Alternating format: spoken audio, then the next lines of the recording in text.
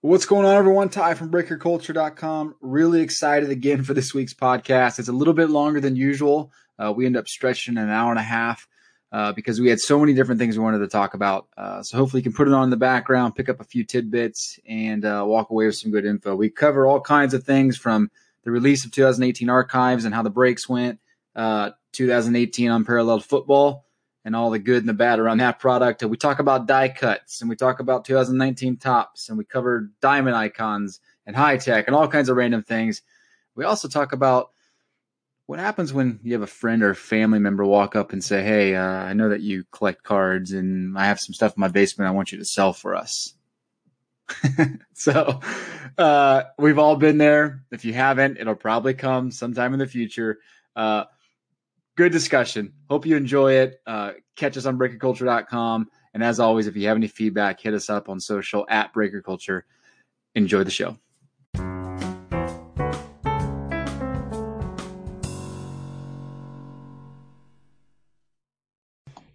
Shani, what's going on, man? How you doing? It's late. Okay, I'm doing well. It is late.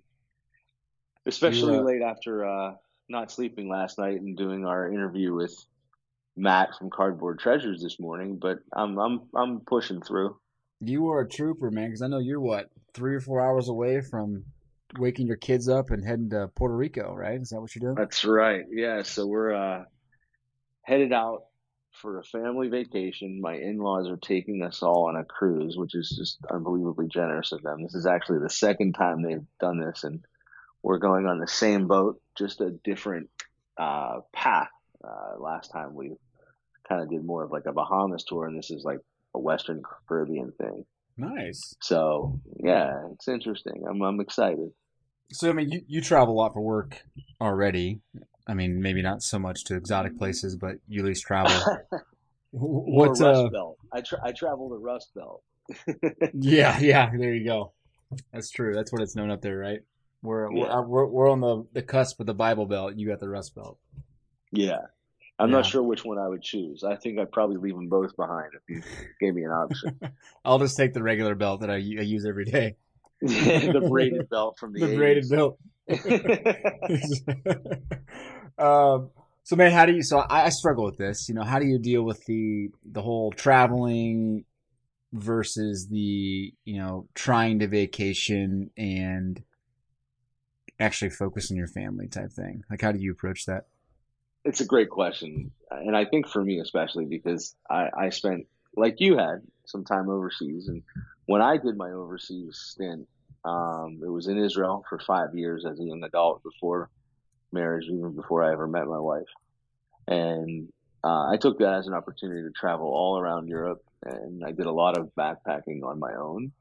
And I really solidified kind of that wanderlust, that love of adventure and travel. And I have a very distinct opinion of the difference between what it is to travel in that adventurous style versus vacation, which is what I consider like a cruise or staying at an all-inclusive resort. Yeah. And there are obviously, there are merits to both. And I really appreciate that when you do the more vacationing style of things, especially, with more folks than just yourself or your wife or friend, if you have to accommodate more people, a vacation probably make more sense, especially if some of those people are either younger or older. But I struggle with it because right now in my life, I still would prefer to travel. I would prefer a more adventurous sense of things and immerse myself in a city. And as much as you can in a week or 10 days, try to get to know the culture and walk that city and really kind of lose yourself and then find yourself again. And I've done that even with my kids being young. And I think they really get to learn quite a bit about the world and that the world doesn't revolve around their house on Shady Avenue in Pittsburgh, Yeah. I don't know. I mean, you have kids. I assume you've taken them outside of not just KC, but outside of the States and that, you've exposed them to a lot of different things. And there's a lot of benefit to that. Oh my goodness. Yeah, 100%. I mean, we lived overseas in China, right? So we had three of our kids at the time, and I mean that when you're forced to live in a different country and you're forced to kind of adapt to a different culture, it changes the way you view everything that's quote normal. Exactly.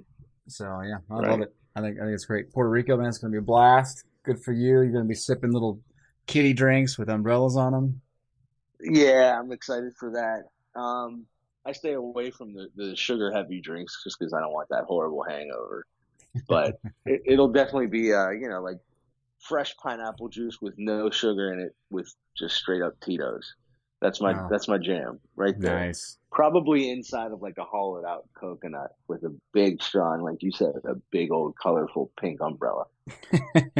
That's my And you're jam not right you're there. not gonna give a crap about what people think. That's gonna I be the can care greatest part. less. My big hairy gut is going to be spilling over my waistband, and TMI. my kids are going to, TMI.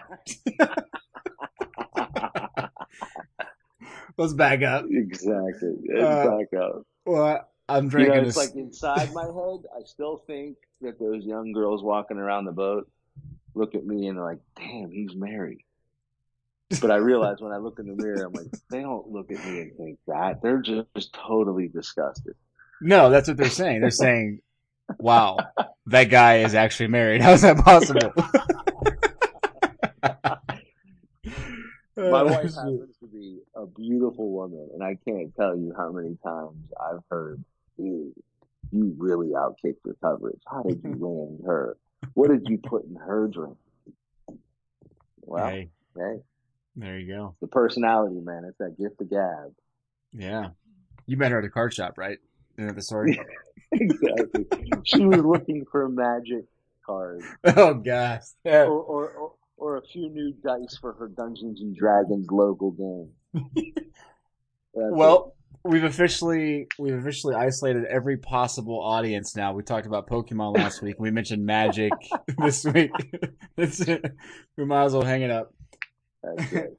Well, I'm drinking one of my favorite brewers.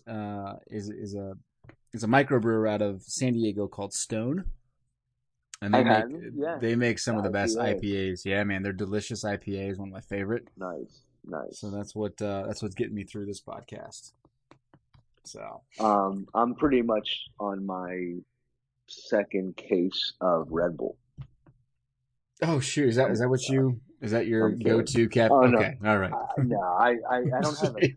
go-to caffeine, but it's pretty much whatever has the most caffeine within arm's length. You know. Okay, So whether it's a Starbucks or a Red Bull or a Diet Mountain Dew, that's what it's been all day. very But nice. here we Well, are. here we are. We're Here we still are. we're still talking at midnight on a Into the wee Saturday. hours of the morning, and I love it. We have a lot to cover tonight, and I'm excited to get into it. Let's start with what I think is probably. Well, let's start with some of the product stuff because I think we want to cover the two more important products that have come out in the last week: Archives and Unparalleled. You pick the poison. Which one do you want to start with? I mean, I think it's probably more important to start with archives. It has more impact on the hobby. It's a Okay. mainstay. It's baseball. I prefer Unparalleled if you're giving me money to buy a box, but I think archives, yeah, it's a far greater ripple effect. So Okay. yeah, let's go with Yeah, that first. let's do it. So here's my first question to you about archives. What do you think the whole dynamic? And for those that don't know, retail released this week. Typical retail release. You got the fat packs and the blasters. Hobby was supposed to come out this week. We got pushed back a month. What do you think about that? My initial thought is I'm baffled. It's one thing to have a delay for a release, and that happens seemingly pretty often to the point where I don't get nearly as frustrated as I had in the past about a product delay. I tend to assume that there's at least a decent reason for it. But to release retail and delay hobby for a whole month, I feel like it's going to cannibalize hobby unless Tops hasn't announced something huge that they're delaying hobby for. Like I think you mentioned in a conversation that was private between you and I the other day, which is the potential of Soto autos, Hmm. in which case that's a very good reason to delay the product. Yeah. But Right. without much more, it's like a math equation without the ability to define n. I don't have enough information to really say much other than it feels really awkward, and I feel like the people that are running out and buying retail are the ones that are going to capitalize on at least the bulk of the value in this product. Yeah, I 100% agree because the reality with archives is it's a very set driven product. There's less emphasis on the autographs. It's There's more emphasis right, on the parallels and the variations and the little nuances that they did. That just adds up and it allows these case breakers that are ripping the product to make their money. Like so that I've had conversations with a few of them, and you're right. It totally cannibalizes their set sales because the folks that if they didn't pre-order the retail, there's no way they can fill the sets unless right. they have. And some clients are obviously going to wait and be loyal to their buying kind of practices, but some are just going to say, "Hey, look, we want it now, so we're going to go buy it right now." It is what it is. So it's a really interesting dynamic for a product like Archives, which I would consider to be probably a top 5 or 6 product for Topps baseball. I mean, I don't think I could name 5 products that are more important to Topps than Archives. I Yeah, just I I don't know that we want to waste, or I don't think it's a waste of time, but I don't know that we want to spend time trying to do that. But I'm not sure I agree entirely. I think unless I would just say it's number five or maybe number six, even let's, because let's talk through it a little bit because I would sure, say I would classify obviously Topps flagship Series One sure, as you know primary product for Topps. I would yeah. say you got Bowman is number two. Then the Eh, chromes of each have to The be three and four, right? I would say Bowman Chrome probably 3. I would say it's pretty close to Topps Chrome being a 6 or 7, 8 down the line. That's Ah, my okay. opinion. As much as I love Topps Chrome, I just don't think it's that important in the grand scheme of things for Topps. I would Interesting. say Okay. Allen and Ginter and Archives probably fall 4 and 5. And so you definitively put archives ahead of heritage, even though you also when I say heritage, I say heritage and high number is kind of one product. Yeah, And if you combine the even two, though then it's tough. heritage might be a little weaker, high number seems to always really carry a lot of unique value and hidden value. That's a good point. Yeah, and as we're talking about it already, I'm starting to think Archives is maybe closer to 7 or 8 because you got That's Finest in been there. my opinion, and probably the reason I say that is I I do agree it's an important product. I do agree that it has a very obvious loyal following. But I've always considered it in terms of true value, just after all these other products that we're talking about. And maybe the reason I say that is that even though it's not hit driven, the hits, it does still matter when you're talking about return on investment that the hits do represent a certain portion of that return. And those, red autos in Heritage or the baseball focused autos in Heritage. That when I say baseball focused, that's not an absolute. I didn't say that correctly. What I should say is that in archives, so much of the content as far as hits are concerned is in that fan favorites checklist. Right. And as the name of the subset indicates, fan favorites, not almost, it's very infrequent that the subjects are high value guys, and more often than not, low value guys, but just guys that were really popular in that town for that team, a la of Andy Van Slyke from Pittsburgh. Right. Um, Right. or a good one this year. Actually, you pulled one and showed me a picture of it, Bill Madlock from the Hmm. '79 Pirates team. But and so there's not a lot of value there. I've pulled 3 autographs already. I bet you I don't all three together aren't going to net me $50. Not even close. Maybe not even half of that, quite honestly. Again, I don't. I'm sorry that I keep focusing entirely on the autos, and I know that's not what you should be doing when you're talking about a product like Archives. Um, but Heritage also has a lot of that sneaky value in the nuance, variations, gum stained backs, different colored chrome. Actually, that's a big factor in Heritage that Archives does not have, is all that chrome. That's a great point. Yeah, I would agree with that. Yeah, and we keep saying it's not hit driven at Archives, and the reality is it's a lot of value does come out of the hits. Although we could argue all day about hits not being the case. I mean, you look at the coming attraction auto. I think it was the coming attraction auto last year for Judge, right? I think it was like the third or fourth Right, most valuable auto that he had. So yeah, there's right. you obviously got this year. You got Soto, right? You got the Soto base rookie. If there happens to be an auto, then of course Archives are going to shoot up the charts, but it's only going to shoot up the charts because on the hobby side, and then retail. Well, at that point, won't matter anyway because retail will be dried up. But And I will say, and you did a lot more retail than I did, but I think we both had the experience that of the content that we did pull, it was sparse at best. And even any of you listening that may not have opened any retail, you can go ahead and pull up on eBay, what's out there for Archives.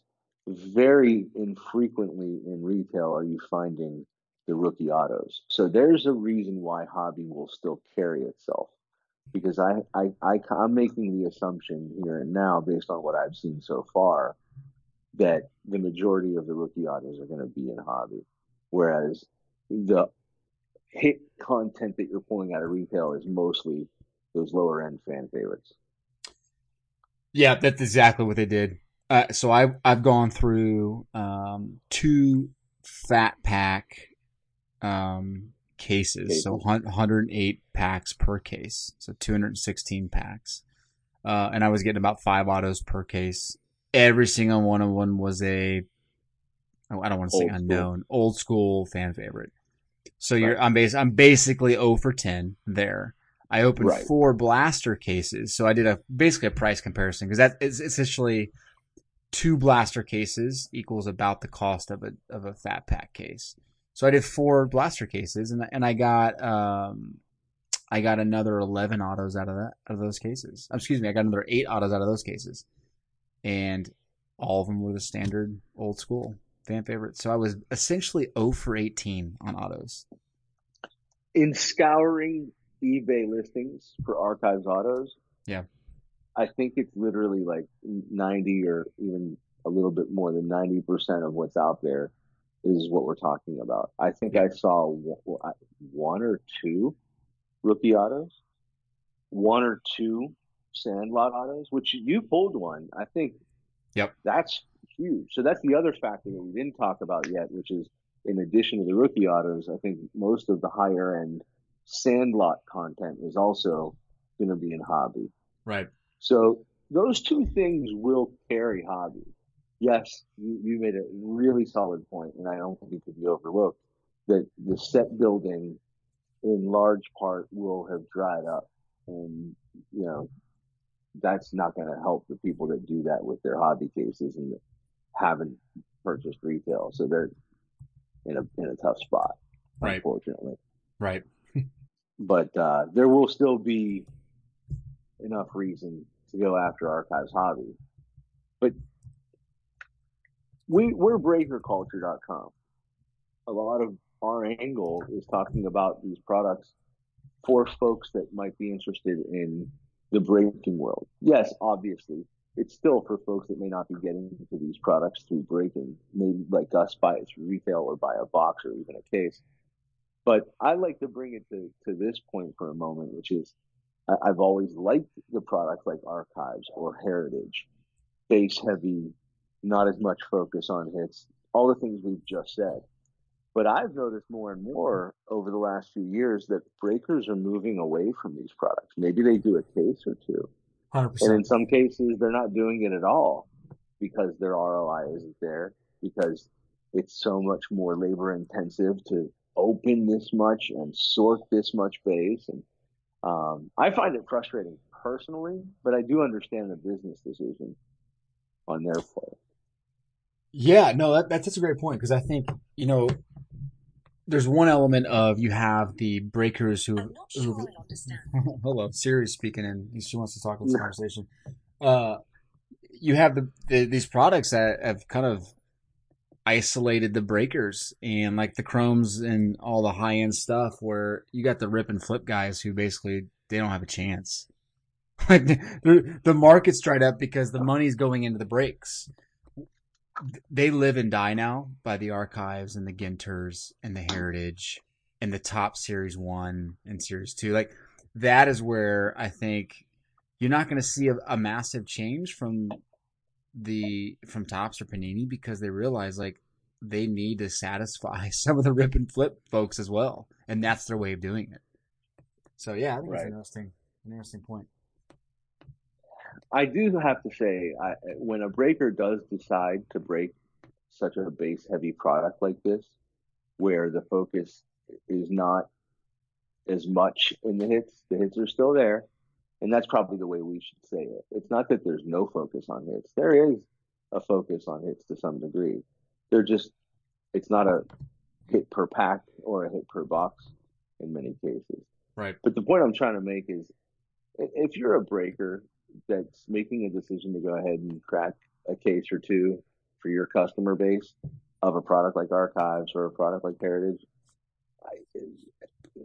do you need to complain about how much work you're going to have on the back end sorting and shipping?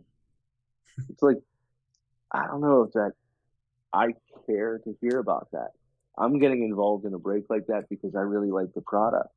And you're basically spending a lot of time throughout the course of the break disparaging the product based simply on one fact, which is that you have a little bit more work. Maybe it's not a little bit, it's significantly more work. Let me say that. I respect that. It is Mm. significantly more work than an Unparalleled, which is basically, what, 15% of the amount of cards that you're going to have to deal with per case. Yep. I get it. It's a lot easier to deal with that. But you're doing it. You're in the midst of it. You're opening box number 2, and the complaining has already started. I don't know if I need to hear that. Let's talk about Panini. Let's talk about Panini Unparalleled.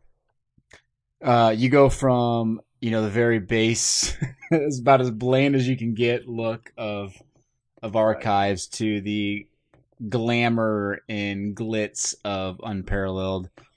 What are your initial thoughts? What's your kind of your gut reaction to the product? I've liked the product since it came to the market. I think this is the third year in a row that they're doing Unparalleled. Yep. And I still like it. I like the pop of the different background. I don't know, what would you call those designs? I mean, the hologram, is it a holographic thing? Because it's not exactly it's not a chrome or an optic type or a prism Yeah, type of technology. it's It seems not. more Yeah, holographic to me. I don't know. I could be wrong. yeah. I think most people on eBay at least would call it. They would just default to Prism, right? It's one of the you have the hyper Right. parallel, hyper prism, or the flight prism, whatever it may be. But yeah, you're right. It's But not, I mean, it's not ultimately, exactly that's not Prism. right. It's not. But so let's just, for the sake of our conversation, call it something kind of holographic. I love it. I think it looks great. I think you get in the light as you change the angle of the card, you get to really see the definition of the different design in the background. You also obviously get a prism of colors, like a rainbow shooting off of the card.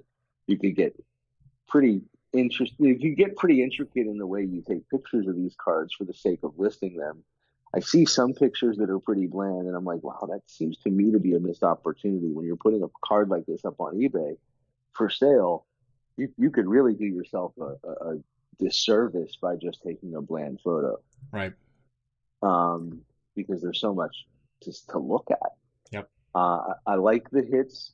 Yeah, the base relic auto for the rookies is not numbered. So I wonder, how many are there? Are there 500 of each of these rookies? I mean, yeah, you know that the top 10 guys are probably somewhat more short printed than that. But yeah, I'm looking at eBay listings and I'm seeing a lot of auctions start at 99 cents. And then you've got a few or best offers that are listing them at 20 to 30 to 40, even depending on the guy, or best offer. And it's like, wow, do I just focus on these 99 cent auctions because I think they're going to end pretty low for these non-numbered autos? Yep. Or offer some guy, $15 for the James Washington I want. I don't know. It's interesting. I think there's some long-term value, especially the obvious for the bigger names, and especially for the quarterbacks and Saquon. But overall, I give it a solid A. Wow. Okay. Yeah. Well, I mean, I opened a case. For those that haven't seen, I put an ROI blog post up, and I actually put a video together and walked through the product real quick. So here's my reactions to the product. Number one, I totally agree with you. I think it's an undervalued and even an underappreciated product. Loved Revolution. Absolutely loved Revolution. And what I love about Revolution is that basketball collectors appreciate Revolution for what it is. And when you get, like, for instance, a Galactic, right? You get a Galactic, that is the premier card in that set. Although it's not a true one of one. In reality, there's probably 5 of each. It is ultra short printed. It's 1 per case. And there's just something about getting a Galactic that is just soothing to the soul. And it sells really well. It carries the value. Right. It does not work in football. For some reason, folks are not understanding, like, Galactics are legit. Like, these are what you want. What's they don't sell. interesting is that it doesn't work as well in football, and they're even more short printed than they are in basketball. In basketball, you get 1 per case. If my math is correct, in football, you get 1 in every 3 cases. Yeah, that's exactly right. That's exactly right. So it's even more short. And in that case, there may be an opportunity that some of the subjects that have a Galactic might be a 101. Who knows? Yeah, well, so it's different. So veterans, I think, are 1 in 1.5 cases, if I remember correctly, and rookies are 1 in every 3 case. So okay. they split the odds for vets and rookies on the Galactics. That's good to know. But either way, I mean, there's no product available. You cannot get, I mean, unless you go to the retailers, and some of the retailers still have it, but on You're saying Unparalleled sold out? On the secondary market, you can't jump on DealerNet right now and grab a case. Not available. Wow. No one has any available. Well, I think it's a great breakers product.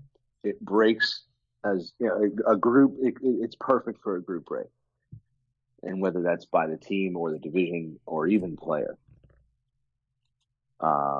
Because there's value even in a lot of the non-numbered cards that aren't even really short printed, but for people that want to build rainbows of their guys, you've got at least 3 different variations that are really base, that are not numbered, and then another 7 that are numbered. Another 8. You got 11 total.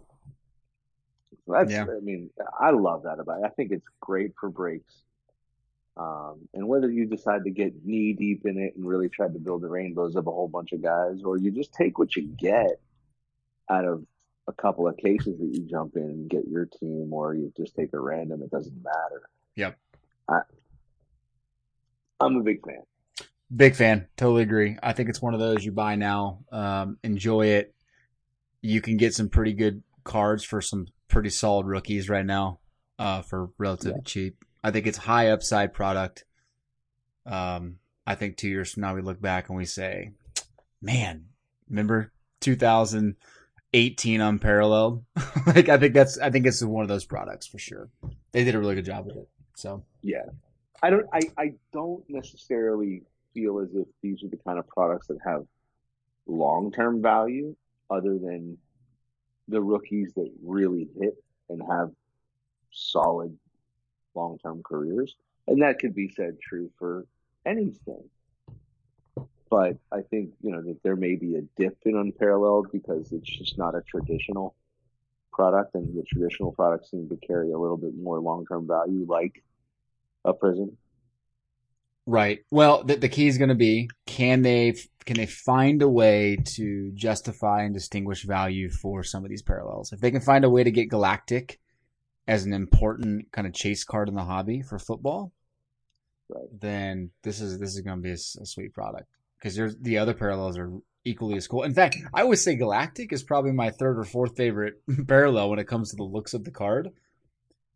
There's some really cool Right. There's looking others that parallels. look even. I agree. There's Oh, Whirl. There's the shine, Fireworks. There's the shine is awesome, Shine. and it's Yeah. unnumbered. You get like 30 in a box. I feel like no, you get like 4 or 5 in a box, but it's yeah, I totally agree. It's fun, really Yeah. fun, I will shiny. say I could do without the Astral.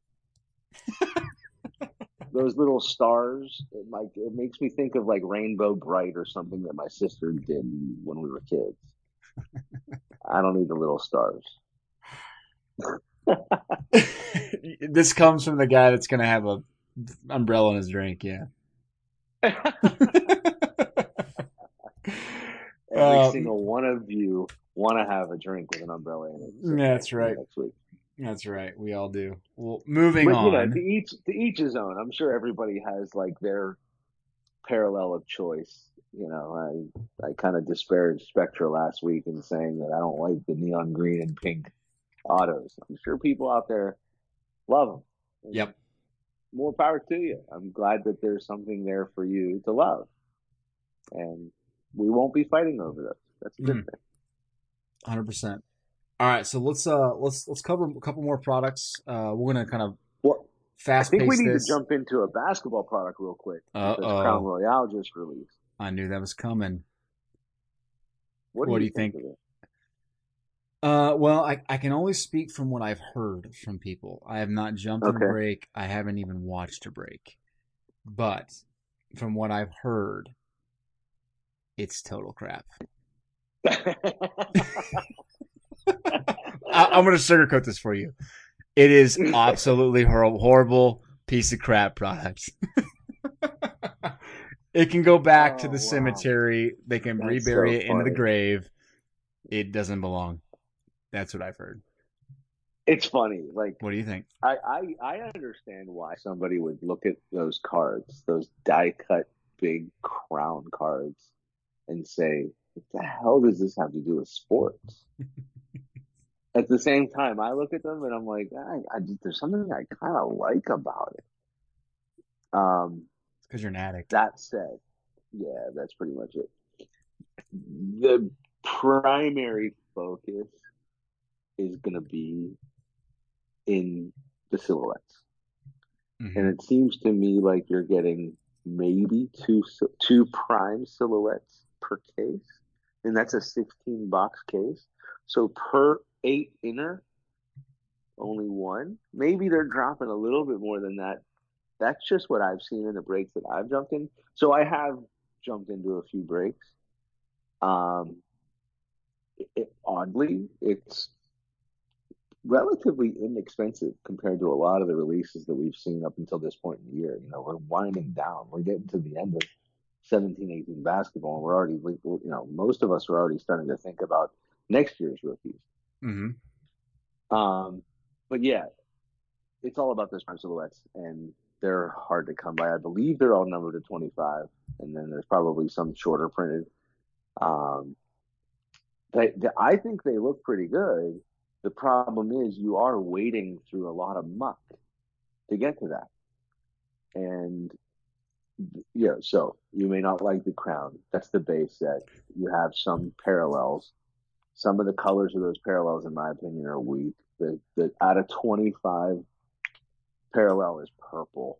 I get it. It's a crown royale. Purple is a royal color. Whatever. Eh, I could do without it.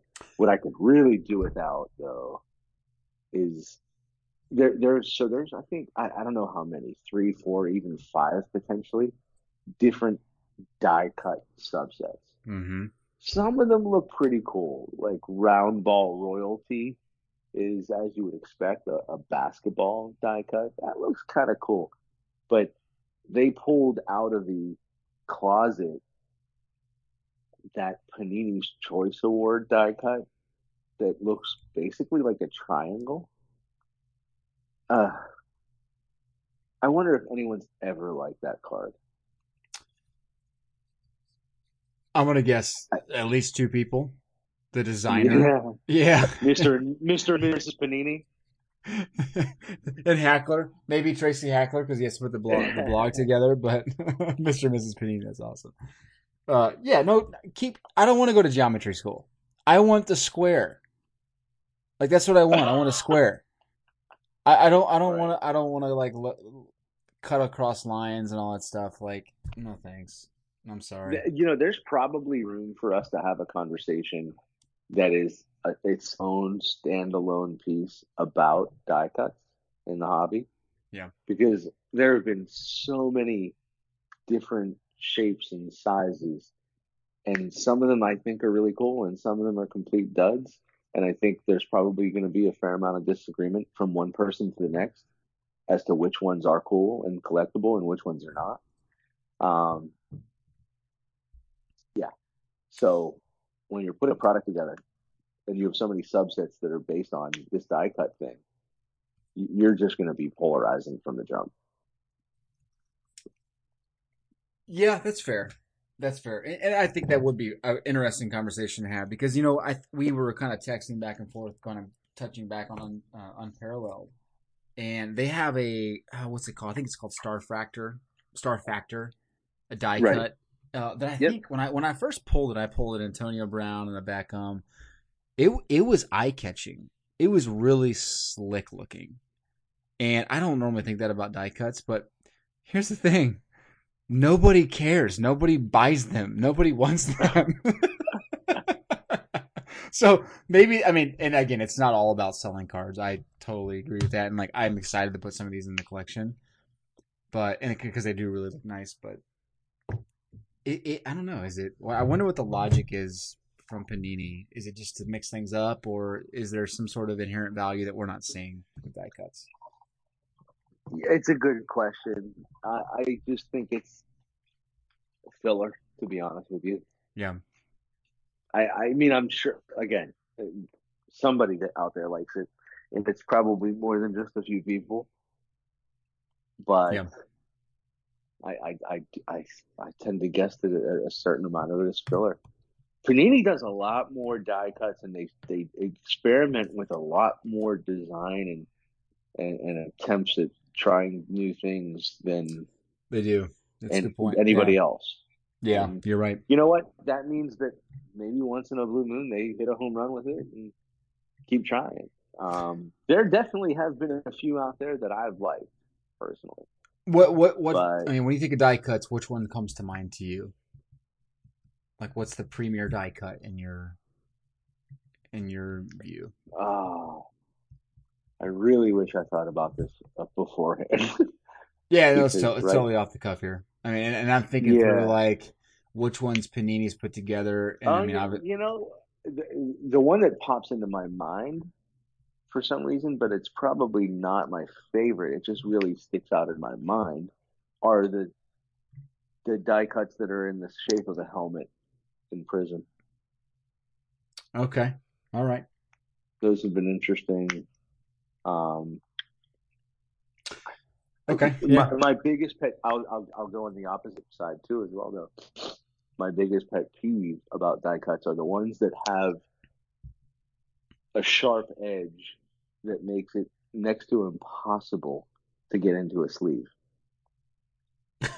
okay. I mean that'll drive me bananas and make me not want to ever handle that die cut again. Yeah. Okay. So would you consider, because the one that comes to mind for me, and mainly because I have just a crap ton of them sitting around in boxes, is Select Basketball. And I want to say they were, oh goodness, what was the name? I mean, they were called die cuts, but I think there was also another name kind of in the hobby for them. But I mean, they were essentially die cut around the entire card, and it was very I do narrow. know. I can picture it. Yeah. But they carried substantial value. I think depending on the year, I think 2016, 17, they might have been numbered to 139, and maybe last year they're numbered to 145 or something. Uh, people like them. People like them in select basketball. So that's the one that comes to See, mind I for me think that I think they did well. there's a couple of things about that. I think, and this is just kind of a knee jerk answer to that, statement, which is it's select basketball, and consistently now for a good 3 or 4 years, select has been hot for basketball. Right. And so I think people are buying just about anything they can get their hands on out of select. And a good number of those die cuts that you're referring to were autos, right? Well, yeah, I think they had some great parallels. Like the green was like number to 5, and it was super awesome. Right. I remember Simmons had Ben Simmons was like $2,000 or $3,000 for Yeah. a rookie rare type thing. Green and then Uh, the gold, and some of them were checkerboard gold and green. yeah, They looked pretty sweet. And yeah, they they really probably did. would have looked just as sweet on any die cut. It almost didn't matter. That's kind of the point I'm trying to make, actually. Like it's select, it's shiny, it's got great low numbering in some cases, and it would have been sopped up whether it was die cut or not. Yep, fair. Because there's something else sustaining it. What do you mean? Right. So what I'm saying is that it's such a hot product in select. The last couple of years, we've had such hot rookies. You mentioned the green out of 5. I mentioned the gold out of 10. Also the autos. That it didn't matter if it was a die cut or not. You might be right in saying that in general, die cuts aren't that popular in the hobby, but in select in particular, they sold because select is that good of a product. That's a fair point. I think maybe it's sport driven. I mean, I can't think of a football die cut. I mean, gosh, was it 2000? The last year of Chrome football was that 2015 or it was 14, right? Well, they had the die 14, cuts yeah. for the rookies that were awesome. Right. Garoppolo had one, and they had autos Yep. on them too. I mean, those are hot. Those were really hot. I remember those. And they were Uh, limited to the top end Super rookies. limited. Not every Yeah, rookie had one. Yeah. right. Like those are really really awesome cards. But those are the last football Yep. cards I can remember that carried any value from a die cut standpoint. So maybe Right. it's basketball. Basketball works. Maybe Panini should try more. And I guess we're talking about gold standard here. So or Crown Royal. I No, we're guess we're talking about talking about Crown Crown Royal. Royale. Yeah. Yeah. I may have just I totally I don't destroyed my hate own the point. product. Yeah. I don't hate the product. I think there's a couple of really interesting case hit insert subsets that have a lot of hidden value potentially. And that obviously, like I said already 3 times, the silhouettes are nice. And if you get a prime one, you're really sitting on gold.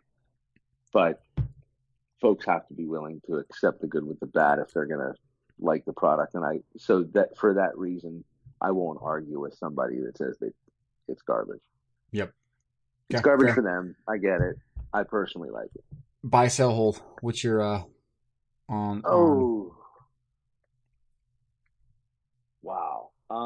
For Crown Royale, I think it's probably got to be a sell. I mean, Okay. you're not gonna hold and make anything off of something like that.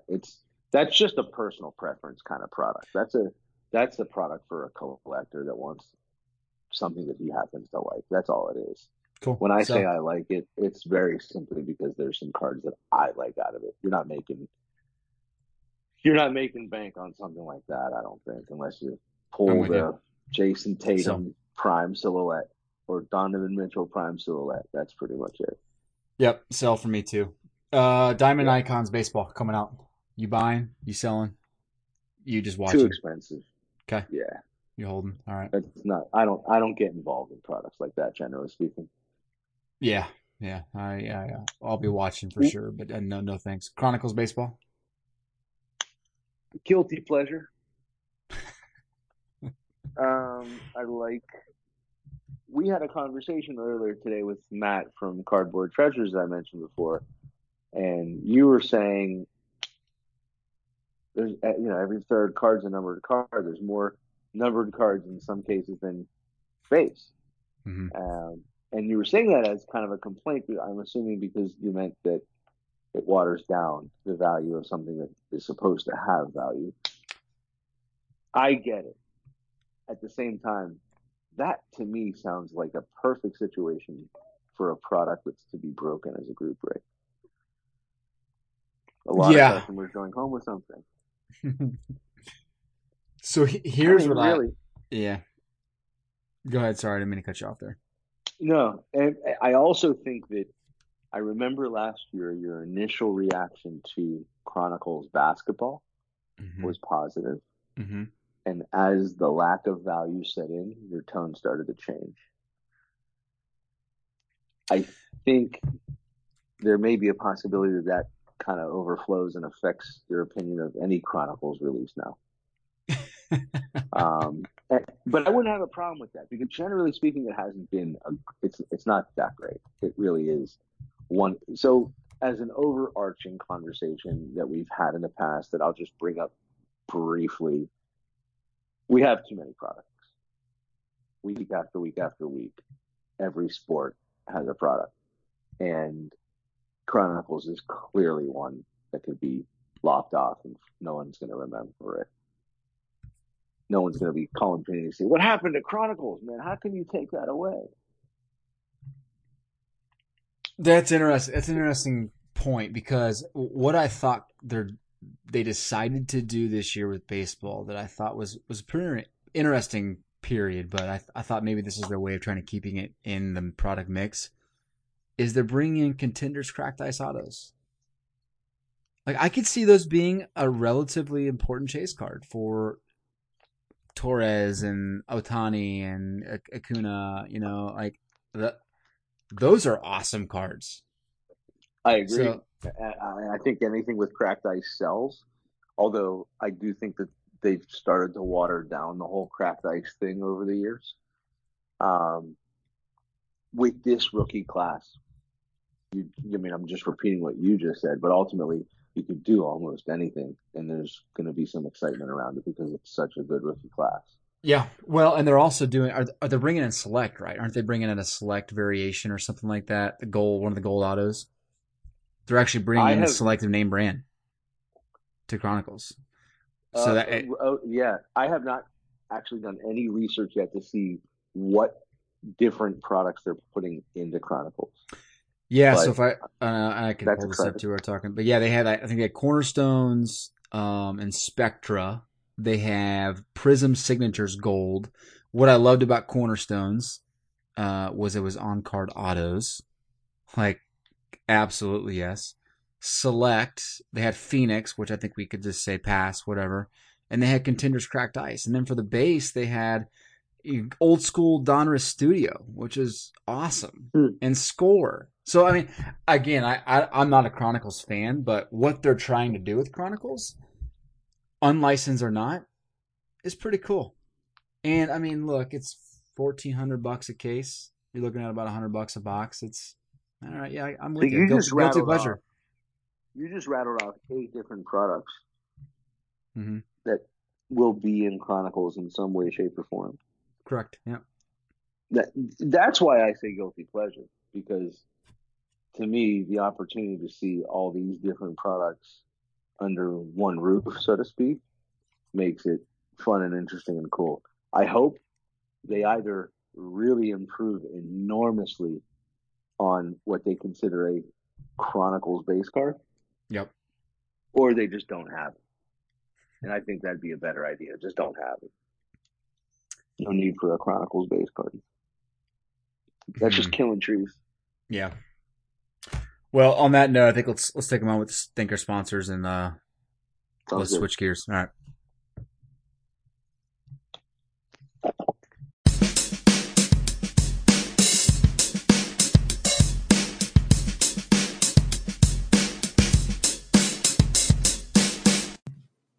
All right, folks. Do you love quality entertainment? Do you love checking out breaks and just being super impressed from beginning to end with quality, conversation, technology, all the stuff that goes into breaks? Well, Chris from Top Shelf Breaks does some of the best work when it comes to overall production. Has a background in that and understands what works and what really clicks for people. And you sit back and even with the pricing and all the good stuff that he has to offer, you sit back and you think, man, that was a sweet production. Like I really enjoyed this. So I just sometimes tune in to Chris at Top Shelf Breaks, and I just want to watch and kind of see how he's performing, the music that's going, and the entertainment he's providing. So if you haven't checked out Chris at Top Shelf Breaks, go to topshelfbreaks.com. Find him all over social media. Great YouTube channel. You'll appreciate the time and the investment you put into Top Shelf Breaks. Go check them out.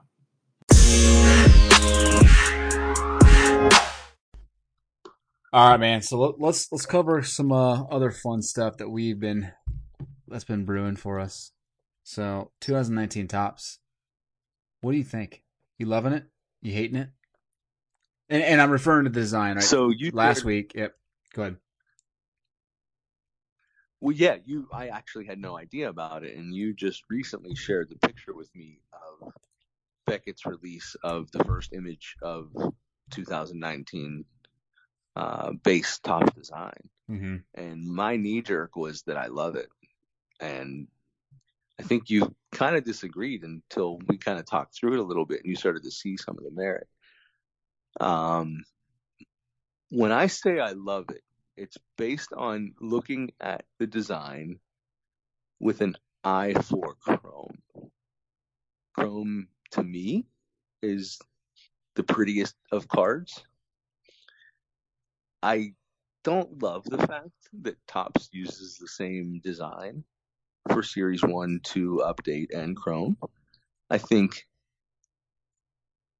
there's a different design that pops on paper versus Chrome. And it seems to me that they designed for Chrome, which I do get, and I like that. This year is actually a really good example where when I saw it on paper, I didn't really like it. It was just kind of bland. But when it came out on Chrome, I said, oh, okay, that's nice.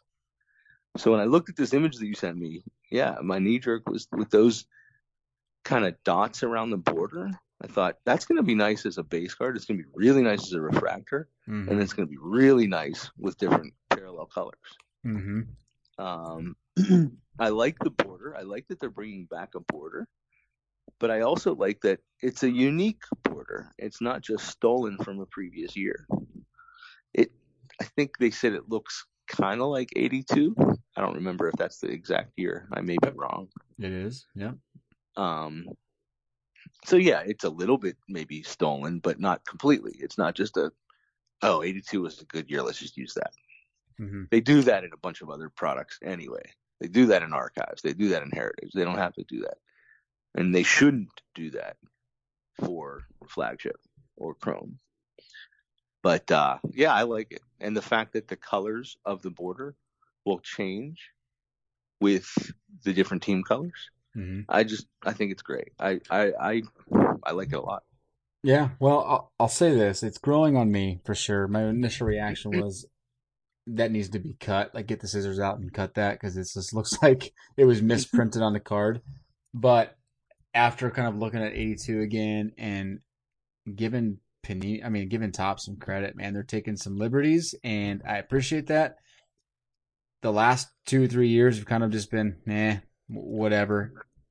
I'm genuinely excited to see how these look, and that says a lot for a flagship product like Topps. So, yeah, this is gonna be good. I mean, I think you could go back to 16 through this year and say uninspired. Each year has been kind of similar to the next, or actually, the opposite way is the right way to say it. Each year has been kind of similar to the one before, with a bit of a tweak, and nothing great, just kind of uninspired. This one really does look like they took a lot of time and thought and probably some trial and error before coming to this final design. Mm-hmm. Um, and I like that it's a departure from the last 3 years. You don't feel like it's just an extension with a little bit of a tweak Right. from what they've already done. So who knows?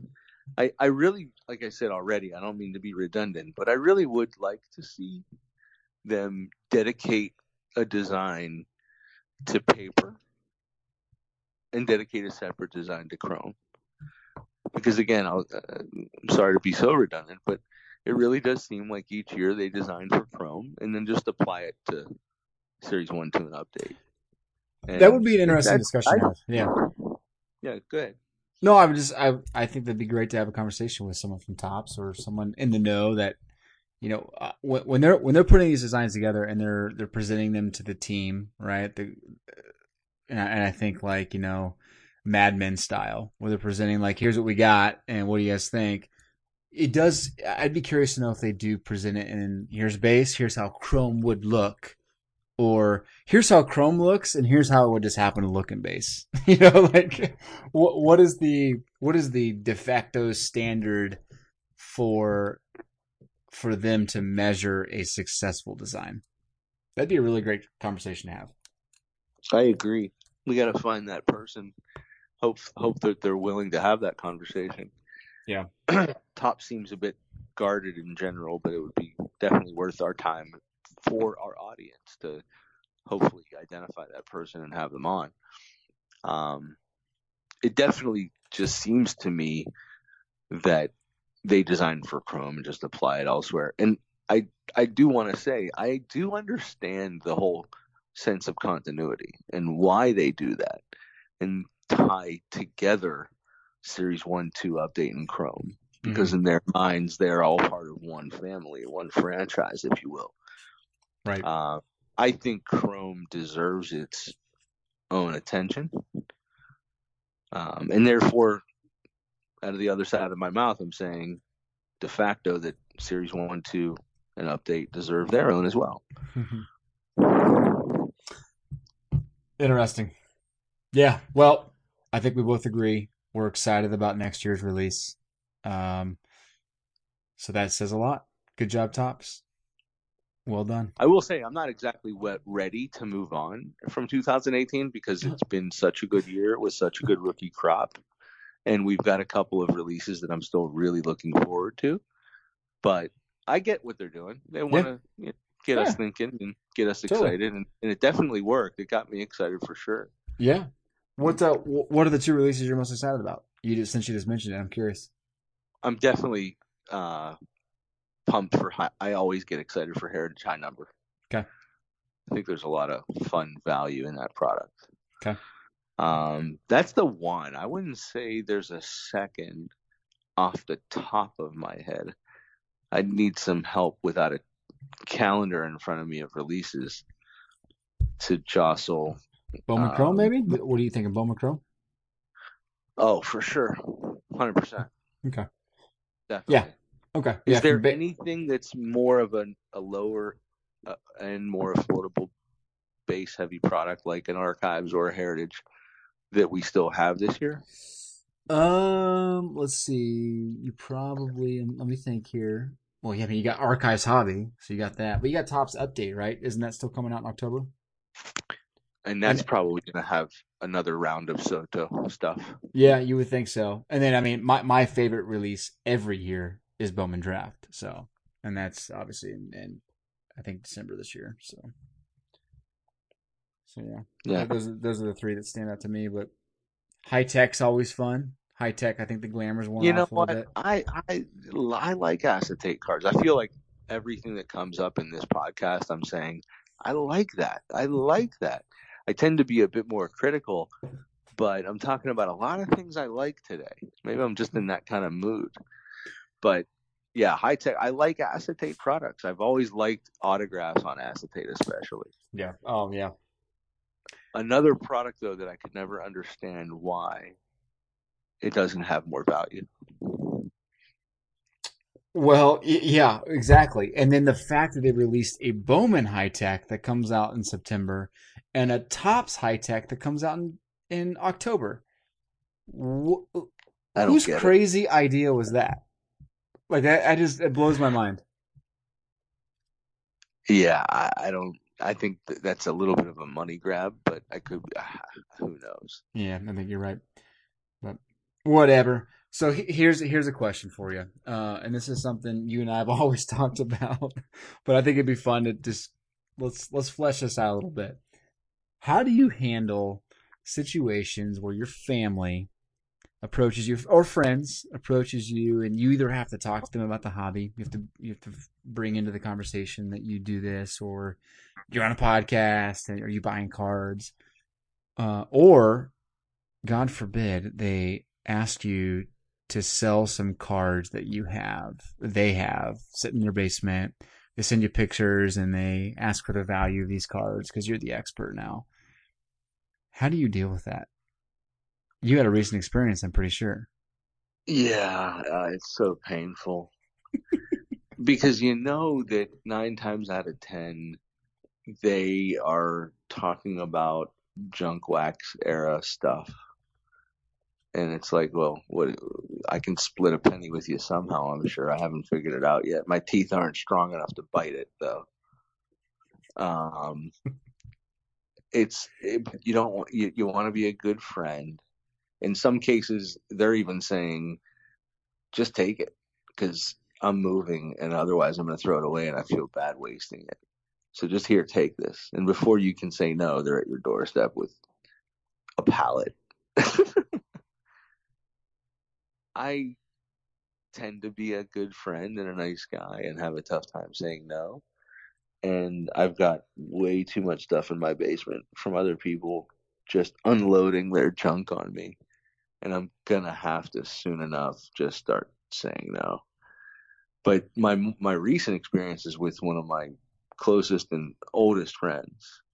His parents are in the process of downsizing, sold their Mm-hmm. home and moving into a condo. And my buddy and his brother both were helping their parents go through that process. And obviously, that process includes getting rid of a lot of stuff.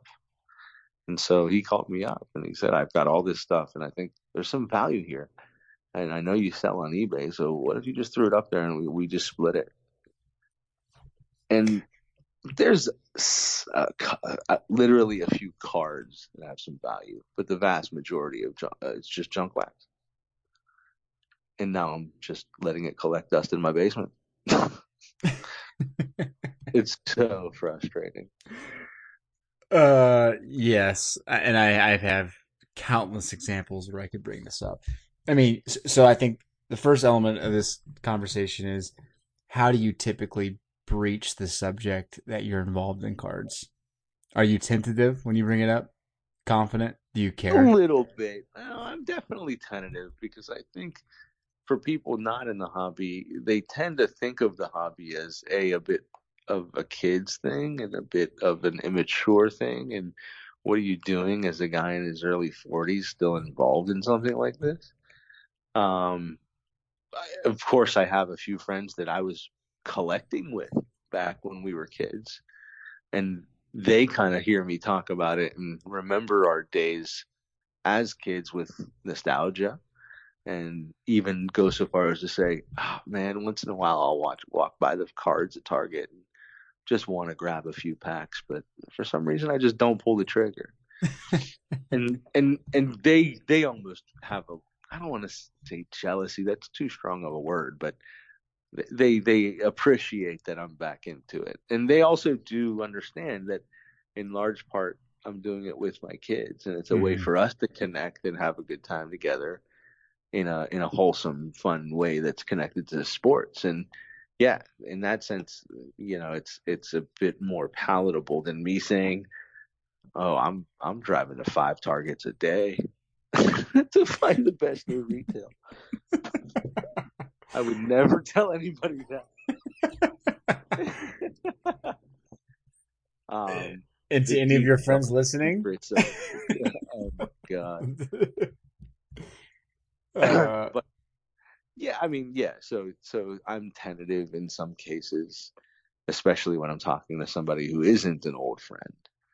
Um, but then I get into it and I talk about values and I give them a story like what happened at the National where the guy pulled a 55 manual and less than an hour later he's got 50,000 in cash in his pocket. Yeah. And like, oh, People that's tend the to hobby. listen. Yeah. And then their opinion starts to change. Right. And Right. obviously I'm explaining like that's not happening every day. But there are a lot more folks involved from an investment perspective than there may have ever been before. Yep. And the hobby has changed and the junk wax era is over. Um, and yeah, there's definitely some interesting conversation to have. So I do engage in that. But unfortunately, I feel like for every conversation like that, I've got 3 people calling me trying to dump their junk wax on my front steps. So I just have to get better at saying no. And it's typically funny because typically I'm not the kind of guy that has a tough time saying no. But when you're talking about the hobby and you know what it is, the chance that they're going to bring over, a whole ton of junk wax, but I'm going to find that one card. You know what I mean? That there's that one card that they didn't know was in there. Not that I would never tell them, oh my God, dude, you just dropped off a $5,000 card on my porch. Yeah, sure, I'll split it with you. Right. Exactly. Yeah. But Well, that's I tend to have a tough time saying no because I do want to rifle through it with that hope that I'm gonna just right. come up with that one card. Right. Yeah, I'm with you. I don't run into situations a ton where the people are dropping off cards with me, but I do run into situations of folks, whatever the situation may be, folks walking in and seeing the stacks of cards and saying, "Whoa, wait a second. What's up? What are you doing here? You collect cards or are these your kids' cards?" And it's always well, let me tell you something. Let me tell you a little bit about the hobby. Let me tell you how things have changed in the last decade. It's your chance to either take advantage of the situation and look like an expert and kind of shift their opinion on what cards are all about, or bend over and take it in the back, right? Like it's okay, you're right. Yeah, this is actually pretty embarrassing. So let's take this in a bit of a different direction because I think, at least for me, it's a uniquely important part of what you just talked about. So people come over, they see cards. If people come over to my house, they're more than likely going to see cards. Um, so what's the situation? Is it that you've got just indistinct all over the place and people are tripping over them, or do you have a pretty good method to your madness and things are tidy, but they're still in plain view?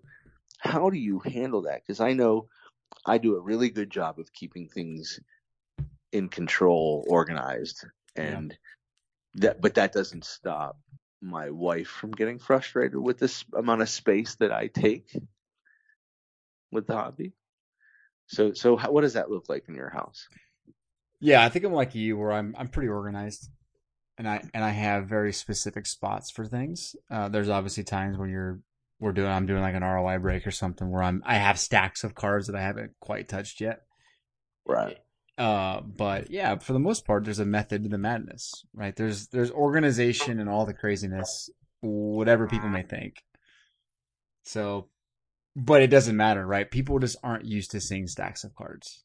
And if they do, they're quickly taken back to those times where either they wish they had that many cards or they had that many cards and it's just like, wow, that's when I was 11 years old type thing. But I think always the dynamic, it's always different, but it's specifically interesting when they have young boys and I have young boys, who are big time collectors and love it. And all of a sudden, you talk about their boys are over. We're having a conversation about something, and I say, "Oh man, you like that player? Well, guess what? Wait 1 second. I got a sweet card for you." And I bring something out for Right. them, and they're like, "Holy crap, really?" It's like, well, that's one of the advantages. Like we This is not a $50 card. This is a $3 card. But man, I got some really cool stuff sitting around that I just know the hobby pretty well. Right. And yeah, that's a fun thing to do. I have a few friends that have boys, and inevitably through group breaking, especially with, Topps flagship or, Mm-hmm.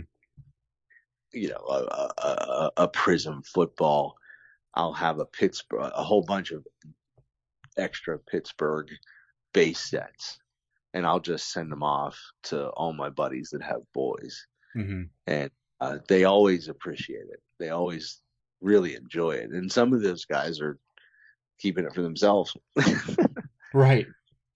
And if I know that, I'll send them two sets, one for themselves and one for their kid. But Mm-hmm. it's fun that way. I also, we've gotten to the point where we have enough that we send either Zev or Dove both to school periodically with a bunch of dupes, and they'll just give them to their friends in class. And I think of that as me being a bit of an ambassador to the hobby and potentially drawing some folks in by sharing, what otherwise would just be collecting dust.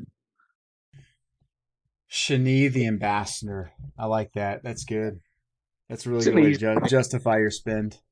I see what that, you and did there. it's an easy thing for all of us to do, rather than just let it collect dust. Or I think Yeah. some people are probably tossing their base, or who knows what, just. And I'm not talking about making an extra trip down to the Boys and Girls Club every month. You live very close to a school. Yeah. Well, Yeah. it's funny. So yeah, I'm totally with you. I coach a baseball team, which we talked about before. First week of the season, I had a contest just to challenge the guys to practice for the week, and in exchange for their hard work, I gave them one of those Topps home run challenge cards, and I just picked 6 random guys. I wasn't thinking much about it, and I said, "Here's the deal, guys. The top 6 guys to do this week, get one of these cards." And I explained how they worked, and they were so excited about it. So excited about it. Come back the next week, and um, one of the guys is like, "Yeah, man, I put the card in, coach." And then the next night, the night I picked, he hit a home run. And I was like, "Well, really? Like, you seriously did that?" And like, "Yeah, we did." I think it was for like Chris Davis or somebody like that's not worth much in the hobby. Come to find out, they get the card mailed to them, and it's like a 1 out of 9 or like Are 1 out of 8, you super serious? short printed card. And I'm thinking, That's oh, geez, hilarious. that's actually a really good card. Wow. But now they're interested in cards in a totally different way than they were before. So yeah, we're both ambassadors. Take Yeah, that. exactly. That's great. Yeah, but all right, man. So what prospects stand out to you this week? Anything come to mind? I know we're supposed to think about this all week, and we've done a poor Well, job of breaking this down. But what comes to mind for you this week? so first of all, I haven't said it outright until now, but I feel the need to share with our listening audience and yourself that I'm going to continue to leave baseball to you because I just don't know enough. I know the big names, but they're not prospects anymore as far as the hobby is concerned. They may still Mm-hmm. be in the minors, but their values have already far exceeded what you would call, like a buy low, sell high kind of guy. Mm-hmm. So as far as a buy low type of guy right now, going back to the well for me, which is basketball, which I know the best. We did talk about this when I came back from Vegas, where I had gone to some summer league games, and Josh Hart from the Lakers won the MVP of the entire summer league. Now, Mm. granted, not playing against all of the vets of the league, um, but you still got to put the ball in the hole, and Mm-hmm. that's no simple feat. So it's hard to see that he's going to be a guy that's going to get a lot of minutes with Rondo in town and Ball still there. But if either of those guys end up hurt or leaving town, Mm-hmm. or if the Lakers ship him off somewhere, you could be looking at a guy that right now you could get a whole ton of rookie auto stuff for less than $10. Hmm. That because with so many of these guys, it's about timing and right opportunity. And I feel like Josh Hart's got the talent. He clearly showed it in college. The guy's got he's got game. Mm-hmm. So if he gets his opportunity, all these $5-10 rookie autos that you're capable of sopping up right now are gonna have some pretty significant upside. So that's a bit of one of those like dark sleeper long shot kind of deals. That's like going to Vegas and putting $100 down on the Clippers preseason. Hmm. But once in a while, those bets pan out. Yeah. Actually really like that one. I think that is there's such a low floor, or excuse me, there's such a high floor on that Right. that I think it's just it really pays to look into where you can start investing in Josh Hart. Is he going to put up 30 a game? No, but with the right mix of players, that guy you could see a double in value for most of his important cards. So that's And you could significant. see a double out of that guy. You can Yeah. see, it's not going to be 20-20 by any means, but a 10-10 kind of production. Mm-hmm. He can accomplish that as a backup. Yeah, you're probably right. He's the type of guy that could. He's a smart enough player that he probably could. Yeah. So who's your Yeah. guy? Yeah, man. So a couple come to mind this week, but there's one that I'm kind of keep my eye on, and really because I paid attention to him in the 2014 Bowman draft product, and I got to know kind of the way he is. It's a guy named Dylan Cease. He's a pitcher that was a Cubs pitcher, highly touted prospect, flamethrower. Um, got traded to the White Sox, and I want to say he's maybe their number 3 prospect, maybe number 2. I think they got Eloy Jimenez as number 1. Uh, dude is I think he's in Double A, but I think we're probably going to see a September call up for Dylan, and the dude's 22. Uh, if he comes out and dominates, you're going to see his 2014 Bowman draft autos and his cards just probably skyrocket. I mean, obviously within context, but Dylan Cease, 22-year-old. How do you spell that last name? Cease. Okay. Yeah, yeah, yeah. A 6th-round draft pick. I'm loving it. I think he's going to be a stud. So yeah, that's my guy. That's my guy. Check out Dylan Cease. So he's I think in the last like month he's had like a 1.2 ERA. And in 22 innings or something, he struck out like 35 guys, 36 guys. So the guy is a dominant type pitcher. And next year, for fantasy leagues and for collectors, I think Dylan Cease is going to be one of those guys you keep an eye on big time. Nice. I think in the future, just to plant the seed here, we might want to. I like the idea of adding to this segment. First of all, I think this segment is great for me, and I'm learning a lot about baseball prospects from you each time we talk about this. But I like the opposite perspective as well, which is who's that guy that the hobby was just blowing up, who's basically busted. Yeah, for sure. I think those are out there too, especially in baseball. Yeah. Oh yeah. Yeah. Football too. A lot in football. Yeah. There for sure in football, but I think the upside's definitely there more so in baseball. So yeah, that'd be a great segment to continue. I know we'll close the chapter on this cast in a moment, but just to add a little bit of football conversation to this prospecting focus, how about a quick buy or sell on a couple of names I'm going to throw out at you? All right. Baker Mayfield. Buy. Woo! Okay, we got to stop. Tell me why. It's supposed to be a quick segment. No way. What? Tell me why. He looks like a pro quarterback. he looks like he can handle this, and I think there is just way too much upside for Baker Mayfield. All it takes is for him to go out there and show that he's capable of winning with the Cleveland Browns, and he's going to be a hobby darling. All There's, that it takes is to show that he can win with the Cleveland Browns. yeah, I mean, yeah, nobody can win with the Cleveland Browns. You get a exactly. guy that can go in there and win with the Cleveland Browns. The guy's got the stuff. I mean, I watched him in his preseason game. I was really, really impressed. He was making great throws. I mean, accuracy is his thing.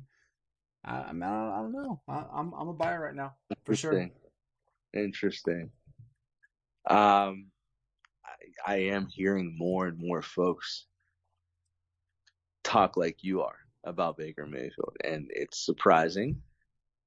But yeah, we'll see. Obviously, I'm biased, and I'm not gonna come anywhere close to having that attitude until he shows me something. But it's interesting. Okay. It's Saquon Barkley. Um, I'm gonna say hold. I'm gonna say Oh, hold. I, interesting. he's got a lot of excitement built into his price right now, and the injuries. I worry so much about a running back getting hurt, and they just take a beating in pricing. So yeah, I Which is just exactly why I would be selling right now. I just don't see how a running back in this league can sustain the hype and pricing where he is at right now long term. I feel like there's nowhere for him to go but down. I don't know, man. I don't know about that. I don't know. I think he's got a lot of things going for him. Number one, it's going to be a run heavy offense. Number two, it's in New York. Number three, I think he's just a gifted running back. Number Oh, I four, think great. yeah, I think's not right. Yeah, he is a gifted running back. And number four, people just love the guy. Whoever talks to this guy loves him because he's a good guy. You want to root for him. So I think he's got so many things going for him that all it takes is for him just to do well and not get hurt, and he could be the stud of this class. So yeah, I don't know. So I guess my perspective is this. First of all, I think he's already the stud of his class, even with the QBs. If you look at their prices relative to his seem like they're at a peak. And yes, could they go up? Yes, they could go up. What does he have to do for them to go up relative to what has to Right, happen for them to go down right. is why I say sell. Because the likelihood of them going up versus going down is far slimmer, in my Hmm. opinion. What does he have to do for them to go up? I think not just go out and play, but go out and have 3 touchdowns in his first game Hmm. versus not get hurt as a running back. Yeah, That's all. I get your point. I get your point. Yeah, that's fair. You'd made a statement a second ago, like what running backs really in the last few years have held their value, and I would argue there's a few running backs that have, like the Gurleys of the world, even Fournette last year, who didn't really perform up to our expectations, still held his value throughout the. In It's one season. But who's the best running back in the league right now? I'm absolutely not gonna say Le'Veon Bell. But Um, it's not an argument, and I'm not even trying to have a Homer conversation here. It's not even an argument that he is the number one running back. And take a look at his values. They leveled off in 2015, and you haven't really seen anything since. And his newer hmm. cards, forget about it. You can buy anything you want whenever you want for not next to nothing. There's still a premium attached to it, but not for what you would consider the number one running back in the league. Because the bottom line is, this brings us back full circle to so many conversations we have about football. There's not much value there if you're not talking about a quarterback. Yeah, Well, we're not going to have a conversation about whether Le'Veon Bell is number one or not because I would take Gurley or Ezekiel Elliott over Le'Veon Bell. But it doesn't matter who they are. Ezekiel Elliott probably has more value than all of the top 10 running backs combined, I feel like, because he's a Dallas Cowboy. But you're right. None of them hold value. Yeah, I mean, at some point you have to start talking about their talent, and I'm not going to say for a second that he's not talented, but if you want to talk talent for talent, and then hobby for hobby, yeah. And by the way, I'm not the biggest Le'Veon Bell fan anymore. The way he has conducted his negotiations, and I don't begrudge a guy for trying to get every cent he can get. But the bottom line is he wasn't gonna if he was a free agent this year, he wouldn't have gotten a higher contract. And he turned down what the Steelers were offering. It's just being unreasonable. Yeah. So my attitude about him has changed completely. It's not even about talking about a Steeler right now. Yep. Yeah. One name I'll throw out there, Royce Freeman, for Denver, running back. Right. Pretty impressed. Oh yeah. Pretty impressed. Yeah, I'd keep an eye on him. So, anyway, this was your segment. You're supposed to ask me names, and I'm already stealing your thunder. Anything else? Or are you good? We could run down the QBs real quick, which I think, you know what? Let's do it real quick and stick to the rapid fire. So, right. In no particular order, Sam Darnold. Bye. Josh Rosen. Sell. Josh Allen. Hold. Interesting. Mason Rudolph. Yeah. Well, I did my research after you and I talked, and I would say at this point, I'll hold. His prices are still low, relatively speaking. They're actually kind of high for me for what I think he is at this point. But I think most people in the hobby would disagree and say his prices are low enough to call him a buy. Mm-hmm. The only one that I find interesting out of what you just said is Allen. I just find Buffalo is such a black hole. Mm-hmm. I don't know how you buy or hold Allen. I guess hold is okay because if he performs, period. And his prices will go up because they're not crazy right now. Yeah, the thing is, he actually looks pretty good. I mean, he had a beautiful pass, if I recall. He had a pretty sweet touchdown pass. He ran the ball. He ran for like 20 yards. Like the guy, I mean, with McCarron out, who knows? Yeah, I mean, preseason football is so interesting. Most of these rookie quarterbacks are throwing against the 2s and 3s. So, in other words, guys that are backups or not going to make the team. Mm-hmm. But who knows? It is real tough to make that call. And so we're trying to make that call based on information that we're consuming because it's the only information we have to consume, period. Right. So, I don't disagree with you wildly. I think the guy with the best opportunity potentially is Rosen. Yeah. Okay. I wouldn't. Yeah. I mean, there's some talent there at receiver, and it's not the strongest division, and he's going to get a chance to start pretty quickly. Yeah, because the reality is Bradford's going to get hurt, and right. Yeah, he's going to have an opportunity. Yeah, he looked good. Was it last night or the night before? He looked pretty good. He threw for 100-something yards, and I remember him throwing a touchdown to Christian Kirk because that's one of the nice autos I pulled out of Unparalleled was a Christian Kirk like number to 10 auto, and he was one of the little receivers. Nice. Yeah. You're right, Rosen. He's being drafted super low too in fantasy leagues, which is interesting. He'd be one of those guys I'd set aside, draft as a third quarterback.